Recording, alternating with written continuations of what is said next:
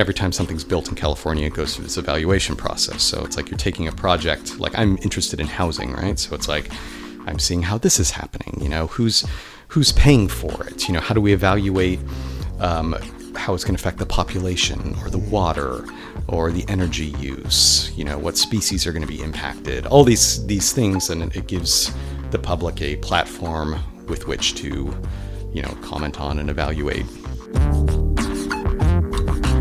That was musician and activist Patrick O'Malley. I'm Jeff, and this is Storied San Francisco. Every week on this podcast, you'll hear from musicians, bartenders, photographers, and San Franciscans from all walks of life, telling stories, sharing personal histories, and trying to put into words what makes this city so special. Welcome to episode 37, part 2. In part 1, Patrick talked about his arrival in San Francisco and his political awakening here. In this episode, he spends the first half of the podcast talking about politics, with an especially deep dive into housing, both in the city and statewide, and his own public transportation advocacy. In the second half, he talks about his music, which you can find if you search for Patrick O'Malley. And if you stick around after the outro of this episode, you'll hear a sample of his music. Here's Patrick. So then I decided it doesn't take you long, getting up at 4 a.m. to realize maybe I should go back to school. But at least why I had this opportunity. So I did go back to state, but I decided when I went to state that I didn't want to do music as my major. I wanted to try something else. So I looked into anthropology and social science and various other things that I felt tallied with my interests at the time. And I wound up in the humanities department. And it was funny, my general sense of how these disciplines separated was not strong at the time. The difference between philosophy and humanities and all these things was not like... Were you of a, that sounds cool? Because that was me. More or less, yeah. I mean, to be honest, it was kind of, I looked at classes and, that sounds interesting. And so I ended up taking a class, which was this when I first went back to school, which was so above my abilities at the time. And it was called Derrida and the Jewish Tradition. And it was taught by Dr. Sandra Luft, who is brilliant and had a huge influence on my life. So I go to this class, and it's like, there's maybe 10 of us. Half of them are like doctors who are taking this, people who are retired and are taking this just, for intellectual stimulation. I haven't the slightest idea of half the words people are using in this class. But this guy, so Derrida, this is the heyday of postmodernism, and he was a very controversial figure in a lot of ways. And so this guy in this class, she's lecturing on, objectivity and various other things. And this kid who was probably my age, slams this book down and says, so you're saying, this, and you're saying blah, blah, blah, relativity, and you're saying, and he's furious. And he takes his books and gets up and leaves. And Dr. Luft is just super cool. And she just kind of smiles and she's like, yeah, that happens from time to time. That's what lets her know that her class is effective. Yeah. And I'm like, oh, wow, that's awesome. I'm totally sticking with this. Totally. But fun. Yeah, it was tough. I audio recorded every lecture she did, and I really worked at that material because catching up to where that was, and it was a very tough class for me, but I learned so much within those. I took a number of classes with her. So in the humanities program, I took, so the Derrida class, I took postmodern criticism, Nietzsche, Heidegger. So a lot of pretty dense authors. Mm-hmm.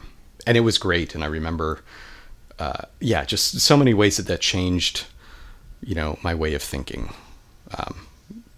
And it cleared out, I didn't stay married to postmodernism forever, but what it did in sort of making me understand the way that people use language was key. Yeah. Because a lot of times when we're arguing about stuff, we're arguing about words. Sounds like you were really getting into critical thinking and learning what that means in different types of approaches. Absolutely. And, I thought for a while that was kind of the route that I wanted to go, that I would like to be a, philosophy professor or a, critical theory professor. And there's a lot of I got a lot from it, but it did it leads you to this problem that I think we're in, for a lot of us who came out of culture. You end up spending a lot of time arguing about culture and not time arguing about like power and money, property, these kind of things. So I didn't want to stay within that academic mold. I wanted something, and I wasn't really sure where that would lead me or even what the direction was. I thought that I would go into law, and keep in mind, I'm still like interested in, I'm still writing songs and stuff, but I had to figure out something to do during the day. So I was working I went to work at First Republic Bank. I was there for about 5 years, and I met a lot of good friends. And I worked at the loan desk, like after lunch, and people would drop off their mortgage payments or whatever. So I had a lot of time to read stuff and to write lyrics. So like the first like full album I did in San Francisco, I basically wrote all those lyrics sitting From at the loan desk. Yeah. That's awesome. Just probably why there's a little of that in some of those songs. But yeah, I was still, so I wanted to do music. I couldn't figure out how to make a living out of that. So what am I going to do that's going to make a difference during the day?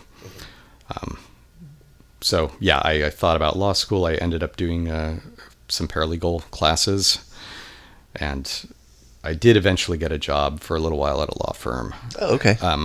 But doing what type? They were doing election campaign finance stuff. So basically, they handled donations for donors. They would evaluate the laws on how much people were within, their spending limits and that sort of thing, and deal with those campaign finance laws.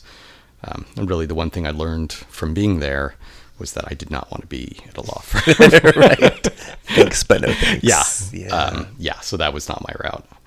I left after that job. I ended up working at where I work today, which is I do environmental consulting, and which is, for someone like me, is just an amazing career, because every time something's built in California, it goes through this evaluation process. So it's like you're taking a project, like I'm interested in housing, right? So it's like I'm seeing how this is happening, who's paying for it? How do we evaluate how it's going to affect the population or the water or the energy use? What species are going to be impacted? All these things, and it gives the public a platform with which to, comment on and evaluate different projects. So it's been great, and I've learned a ton, and that's where I've been working for my day job, pretty much for a while. How long? 10 years at this point. Oh, wow. Okay. Yeah. Are you seeing any behind the scenes of how, especially with housing and other types of development, like how laws are rewritten or navigated or Yeah, absolutely. So, one of the big debates around housing in California right now is this idea that it's all about zoning. And as somebody who was very interested in new urbanism and that kind of stuff, like I definitely, I read all those books when I was getting interested in this stuff, and how, different sections of cities are, cut off for single family housing and for this. And so I was definitely aware to the ideas of zoning. How it's been misused now in California is that the idea that the problem with housing is that zoning has prevented housing. And so one of the things that you do get to see in the type of work I do is who pays for housing, who buys housing, and who lives in housing. And part of this conversation that people aren't having is that cities don't create housing. Developers create housing. All cities can do is change the criteria around which housing is built. And when you do that, you're essentially giving money or wealth. You have a piece of property. If you can build higher on that piece of property, you're endowing that piece of property with more wealth. Right? So that's all that cities can do. This acre versus this acre. Yeah, this exactly. One that builds more and higher is worth more money. Exactly. Yeah. And so, if you're a developer, you want to build as high as you possibly can and sell it for as much as you possibly can.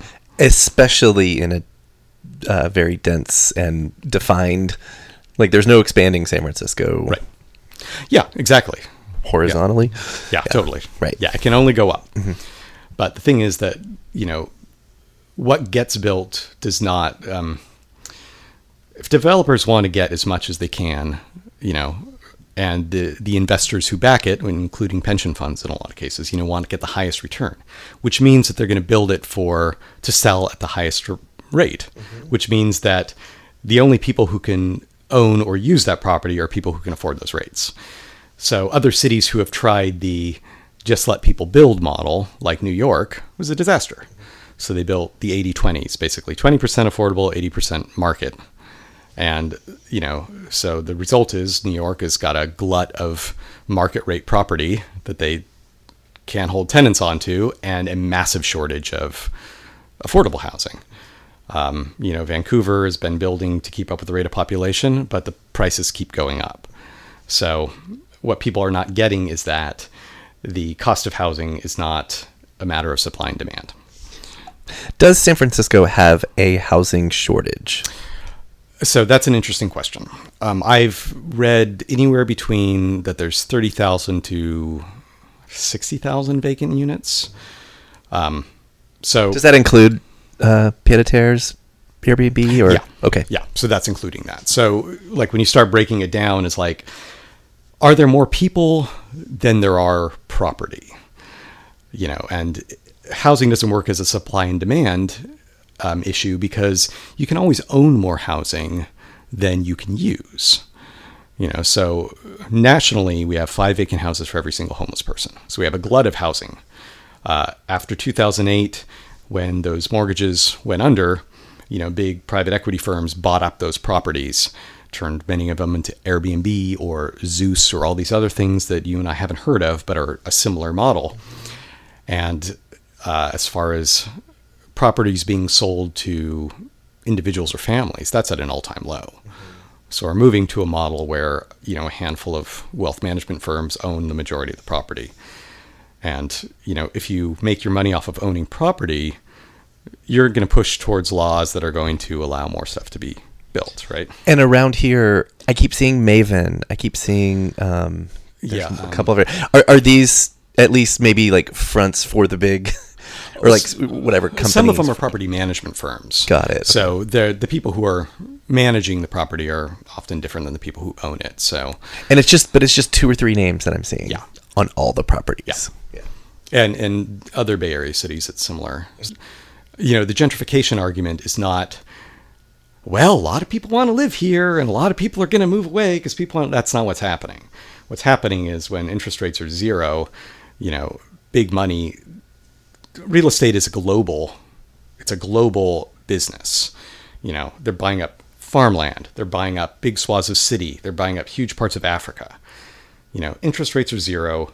Money flows into assets, which is, property, stocks, whatever. And so they're buying that up. That's what's driving the costs up. So like what cities need to do instead of, building more is they need to start acquiring properties, which San Francisco is starting to do now, which is good. Create community land trusts, so you keep property permanently affordable, and create cooperatives and social housing. So the ILWU created a number of cooperatives in San Francisco back in like the 30s and 40s. That's an excellent model. So that's what cities need to be doing rather than just because you're going to build big empty cities. And if you go and look at Dogpatch and some of these other places, big empty buildings. Mm-hmm. So I got involved in kind of public transportation advocacy, I don't know, probably about 8 years ago, when I noticed that much of what our public infrastructure, a whole lot of it was being given away to private corporations. And it started with the Google bus situation. So when they call them shuttle buses, I guess. When that was started, they didn't go through environmental review at all. And there was a hearing about that, and which is absurd when you think of like if a bike path goes through environmental review, giant buses burning diesel going back and forth all day, that should probably be covered by that. But it wasn't. So that program was created by a business advocacy group, which includes, big healthcare companies, big tech companies, big real estate. And they basically figured out a way that if you create a busing program that is only for the extremely wealthy, you are not only going to remove certain parts of your population, but you are going to massively increase property values. If you're a property owner, that's something that you want. So basically, Spur started off during the era of urban renewal. And about 1968, they created a document called a call to action. And a call to action says that if San Francisco is going to compete with other big international cities for business, and this is, I'm almost quoting verbatimly, its population is going to have to be more white Anglo-Saxon Protestant. And they say that the way to do that is to change the quality of housing, jobs, education, various other things. So it was a population selection, and the shuttle bus program continues on that. So like we were talking about earlier with Willie Brown saying, I want Main Street to compete with 3rd Street. That's part of that vision. So big parts of the city, including the African-American population who have, felt the brunt of this, were largely the victims of these programs. So anyway, I got involved in transit advocacy when I started seeing this happen with giving away parking spots to Avis Rent-A-Car for the car share program. And there's nothing wrong with car share, but it needs to be run in a way that is equitable and it's not giving away public property to one of the largest private rent-a-car companies. So the city had done some studies, and they found that the people who are using these car shares are, massively higher economic demographic. The city started pushing something called, emerging mobilities. So I forgot the full name of the program, but basically all these things that provide transportation options pretty much only to wealthy people. And you see these expanding. So Chariot, when Chariot happened, Chariot was a private bus system that did not take school kids, did not take senior citizens, did not take people in wheelchairs, and charged 3 times as much as a Muni fare, and then ran in the same routes that Muni ran. So, essentially a Jim Crow bus system. So I got involved trying to fight that permit program. So I would, appear at city council hearings. I organized email campaigns. I wrote some op-eds. And that kind of woke me up to what the city was doing and trying to take away our transit. And that's before Uber and Lyft. Around the same time. Or around when they were getting started. But, the ultimate goal of these companies is they know that, car ownership is decreasing. What they want to, and as you see, if you live in the city, these cars driving around and are mapping the city for automated vehicles.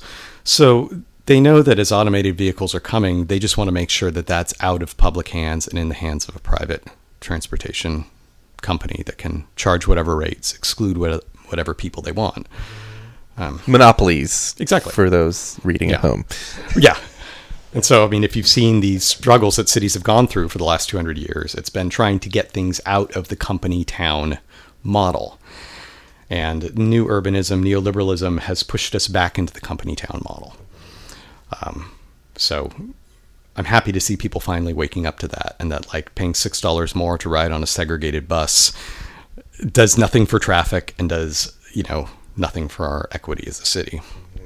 And rideshare does the opposite for traffic. It makes it made it worse. Yeah, exactly. And rideshare has taken people who, there's a lot of new residents in San Francisco who public transportation is a frightening thing for them. And they would rather dial up a car. But under the medallion system with taxis, at least people could hail a taxi and the city could regulate how many cars were on the road. The ride shares went out of their way to go to Sacramento and get laws that basically, stopped cities from making those choices. So if you've got, if you take 30% or whatever it is that they take off the top of every ride, and you don't have to pay for anybody's vehicle, or, then they just flood the cities with cars, which is exactly what they've done. Let's get back to music. Yeah. Your music. Yes. So the first, so I formed a band called The Meek, which started out as kind of an acoustic 3-piece, and sort of very much along the lines of the band that I had with Josh and Chris in Santa Barbara. Me on acoustic guitar, a bass player, and a guitar player. And the acoustic acting is kind of a snare drum sort of rhythm. And the songs were very, I don't know, if you imagine like Ralph Nader meets Jacques Brel. Oh, easy. Yeah. So clearly, I mean, destined for stardom, right? And, they dealt with like, issues of anonymity and loneliness and, housing. Right. Emo political. More or less, yeah. But, in a different route. I mean, it was definitely, I look at a lot of those songs and there was definitely some more personal stuff, but they're also very impersonal in ways. But yeah, so the Meek, we did an EP, and then we got a friend of ours to do drums, and we kind of turned it more towards a rock band kind of thing. And that's when we did A Whole Different Country, which was my first kind of full length album, which was, I don't know, probably recorded in like 4 days or something like that. Yeah, super fun. In studio or at a house? In a studio, Eric Walker's studio in Bernal Heights. So, yeah, and I've worked with him for years. He's an amazing musician and incredibly talented. I remember recording that though. Like my ear has grown a lot through recording. Sure. And like, he would be like, oh, what do you think about this reverb on the vocals? And I'm like, oh, that sounds great. In my mind, I'm like, what the hell is reverb? What about this tail? Do you think that fades too? Yeah. What am I talking about? Like, but now you know. But now I know. Doing. Yeah. But you do what a lot of bands do is or many bands, or kind of along my mind, you go into the studio and you're like, I just want our live sound. Yeah. Yeah. And then you record it. Then you go like, it kind of sounds like us live. Yeah. So it took a little while for me to learn, like, yeah, studio is not like, that's not how it works. There's things you can do. There's things you could do. And like, so from that point on, it was kind of like, yeah, get a good engineer and kind of listen to what they say. And, I'll do the things I do and let them do the things they do. It's their art. Exactly. Yeah. When would this, was it A Whole Different Country? A Whole Different Country, yeah. And when would this have been? A Whole Different Country was 2003. Oh, okay. I think, yeah. Okay. So there's definitely some of the political aspects creep out in that album. There's a lot of sort of Bush era references in there that, yeah. So that we did a number of shows promoting that, and played at Amoeba and Bottom of the Hill, and we never took it nationally. We never toured or anything like that. But yeah, I was pretty happy with that album. That's this is still the Meek. This is still the Meek. Okay. And then, so as we kind of moved more in towards, kind of trying to be a straight up rock band, we went through a number of name changes, and we were the Drones Club for a while, which is a P.G. Woodhouse reference. It's a bad idea. I should never name things. Yeah. And then we ended up being Trust. And so we did another album as Trust, which was more of a straight up rock album. And that was also recorded here in San Francisco. Yeah. And then after that, we worked together, I think, about 10 years at that point. Oh, wow. And then we kind of went our separate ways, and I ended up doing some more solo stuff. Yeah, so the immediate album after the Trust album, I wanted to get away from guitars and get away from the kind of me as a singer-songwriter. And so I worked with this guy, Brian Hudgens, who did production. So I just basically, he would come over here, I'd give him a song, and it's like, okay, here's a song, now take me out of it. And I'll show up later and I will sing. So like Interesting. And it ended up being a great combination, like helped me hear the songs in a different way. Right. So yeah. Interesting. Okay. Yeah. So when would that have been? I think that was 2011. Okay. Yeah. So we did an album called Looking Over. And what was the name?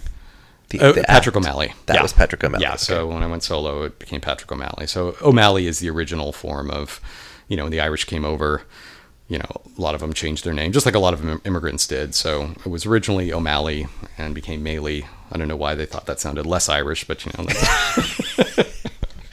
Rhyme with daily. Yeah, interesting. But yeah, so I went back to that. I have a cousin who lives in Sweden, and he's a novelist and screenwriter, and I was talking to him about names, and he's like, because he's had the original form of the name, and he's like, yeah, no one can remember it, and it's hard No one to can remember pronounce. O'Malley? No one can remember Maley. Maley, right. O'Malley is a lot easier for Yeah. people to. It stays in people's mind, and I would get Maley, Malay. So it seemed like a logical thing to kind of go back to that name, and that's what I've used since.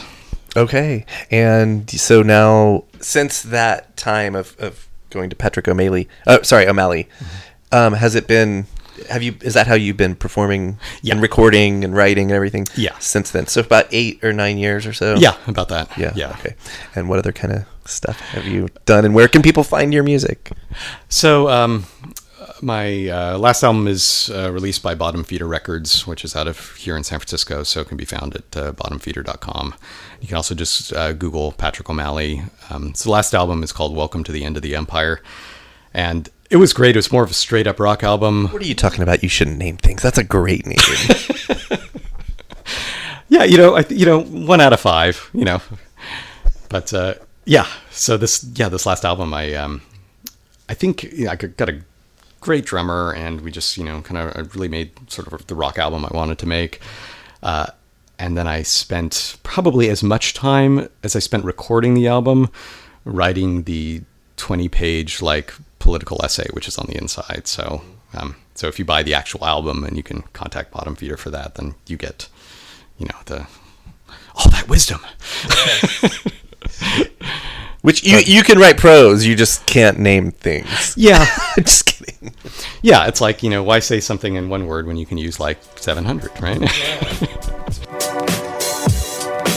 That was Patrick O'Malley. Check back next week when we'll hear from motivational speaker Uncle Damien. Music for the podcast is by Otis MacDonald. Film photography is by Michelle Kilfeather. Find all 80-plus episodes on our website, storiedsf.com. And while you're there, you can also help support this project by going to our store page and checking out the different pledge levels. Follow us on Facebook, Twitter, and Instagram to stay up to date on everything we do. If you're listening to this on Apple Podcasts, please rate and review the show for us. And if you have ideas of who should be on the show, our email is storiedsf@gmail.com. Thanks for listening.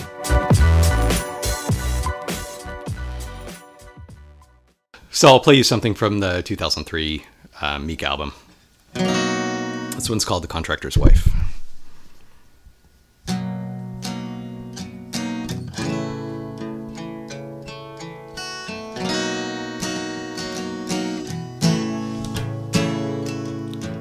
The laughter that would finish in a coughing fit, the embers from the cigarette she always lit, before the slow parade of after-dinner drinks began, a porch light serenade, perhaps some uninvited friend did burn.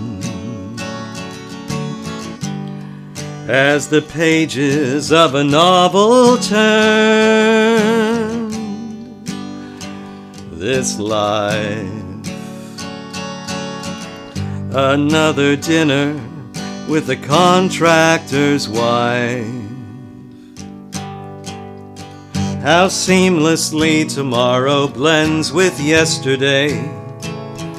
You soon as meet the neighbors as they moved away, with hanging plants to water and a game that's always on. Less reason to be bothered when you're watering your lawn. It passed, dropping ice into a whiskey glass. This life, another dinner with a contractor's wife. Announce the final winner on the radio today. You said yourself you thought it could be you. If you found the numbers matched, what would it do for you? The sun is always shining there at 4 o'clock. They're pulling into driveways all around the block, with mail to be opened and some things to throw away. Both of us have spoken now, there's nothing left to say, so she will mix another drink for me. This life, another dinner with the contractor's wife.